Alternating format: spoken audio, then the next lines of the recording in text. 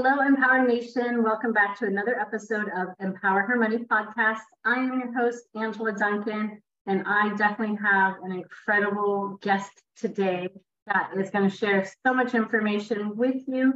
Her name is Barbara, and she has had a successful 30-year career in the real estate industry, and it's built on her diverse and rich experiences working internationally in Fortune 500 and small companies, and as a serial entrepreneur, a savvy real estate investor, and an award-winning designer with a passion for travel. She focuses especially on women who want to break free with diverse and passive income streams.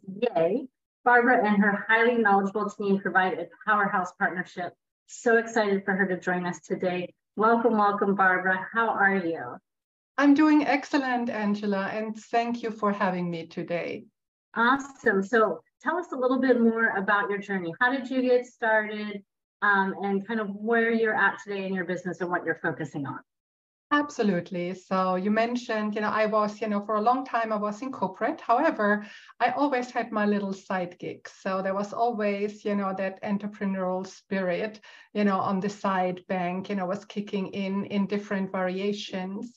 So when I came to the US, I actually, met some people, and at a certain point we had conversations with a friend, and she said, "Hey, I'm going to this real estate seminar. Are you joining me?" I said, "Yeah, I am interested. Let's do that." So, and the rest is history. That's pretty much how the real estate journey began, and we bought our first flip. Gotcha. Flipping industry has definitely been, it's difficult right now. There's less inventory for that opportunity. And for those that are looking to fund it, obviously interest rates are a little bit higher now too. So where's your focus today when you're helping your clients?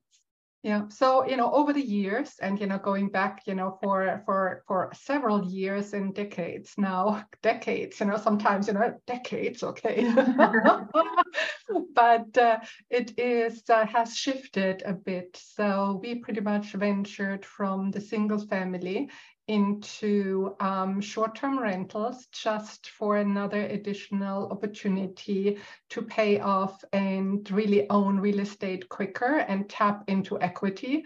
And in addition, then 2 years ago, I started in the multifamily space in utilizing this combined strategy, which I felt has, a lot of advantages because through the different write-offs on passive income stream, I had not had to pay, and of course 1031 exchanges, whenever you're selling, buying real estate, these two strategies seem to intermingle really nicely to reduce the amount of taxes I would owe to the government. So it was a strategic move. Gotcha. So let's talk about the short-term rentals. I know a lot of the audience might be familiar with like Airbnb, VRBO. Talk about more around the strategies and tips in that arena. If someone wants to go down the short-term rental route, what are some tips that you would advise for them? Well, like in real estate, no matter what, the number one rule is location. So I know pretty much, everybody says, you're making money when you buy, at the right, when you buy it was for the right price. However, I want to add a little caveat to that because it is really understanding location, right? You can buy something, for a good price in that market at that point in time. However, the appreciation over time plays a major role. So I think that is, and it is not always as easy and straightforward, right? If we all would have the magic ball and would know how everything, is working out. However, there's a lot of data available. So the same applies for the short-term rental. When the hype was really big and everybody also went into the rental arbitrage, which is pretty much like a subleasing a property and renting it out, in simple terms. I was very cautious because in our area, they already started, to put like a showstopper into the regards of what you can do and not to. And I'm talking about government and regulations. So that is another part to really stay always on top and being involved. Luckily, I have a great network built over the last 25 years in tapping into different elements, if that is government, if there is changes, if it's people who are more on the commercial side, knowing what is happening in certain areas. And then there's an element of patience, right? If you have the opportunity to run the waves of the market and choose when you are, when you sell, has a major impact, as well. So luckily I could do that. And, and over the last, 2-3 years, definitely have seen nice improvements in some of the sales of some of the properties. The only difference now is I combine and change that and move money into the multifamily space as an investor, but also as a co-GP. Very nice. And also investors need to know their numbers, right? Because we are in a market that we haven't seen before, where interest rates have spiked pretty quickly over a short amount of time. But also, I'm in Florida. I just sold an insurance company that I had for 4 years. And the congratulations. Oh, thank you. But the insurance numbers, we used to be able to rely on looking at the seller's policy when we were buying a property. But now I tell clients, double, triple that number depending on where you're at. We have seen double and triple growth here in Florida over the past few years.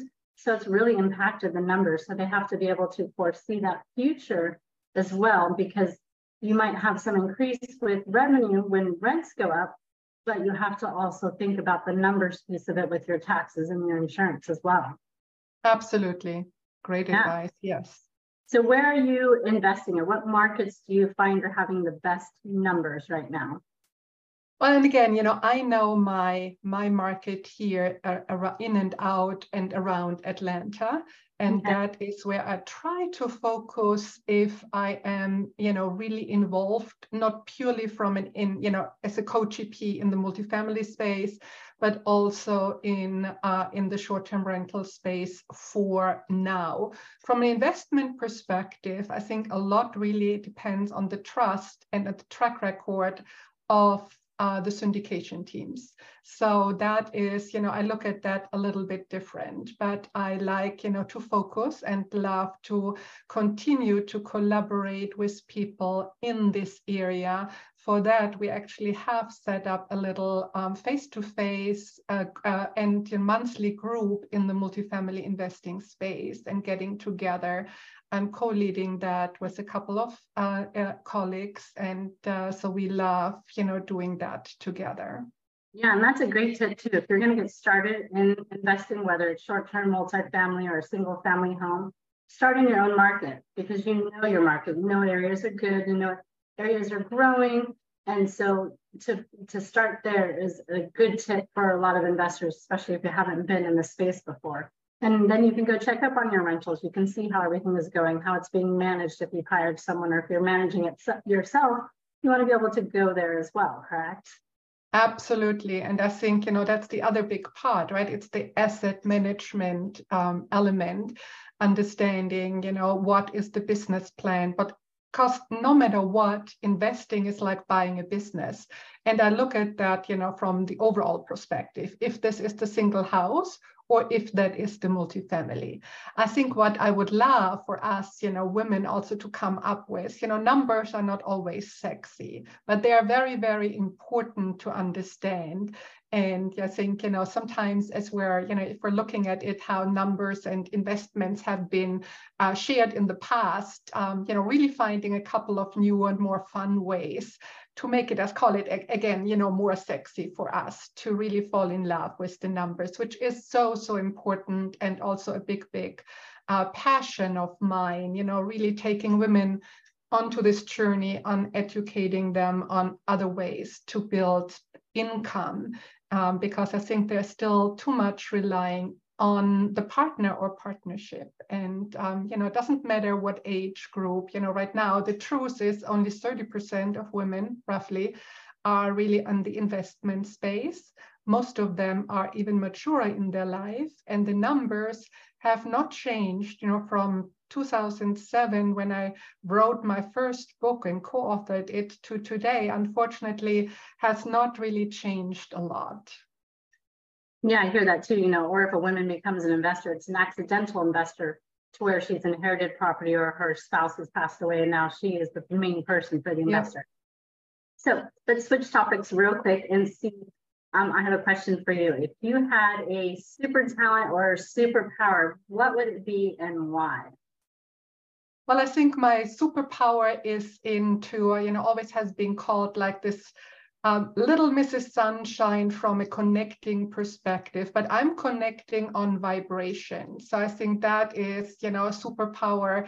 A lot of people were sharing and telling me as well. So I am very focused now, listening on how I feel. It's not even what somebody accomplishes, but I feel strongly as we're really understanding, us, as better we can connect with others. And it's okay that we're not loved by everybody, right? That's okay. It's absolutely okay. But the people you're connecting with, that can be absolutely amazing. So I think that's the part. Not everybody has to love us. So I think that's absolutely okay.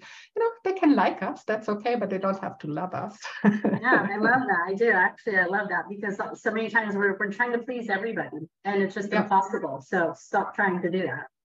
Absolutely. Awesome. Barbara, if our audience wants to get in touch with you and learn more about short-term rentals or multifamily investing, how do they reach you?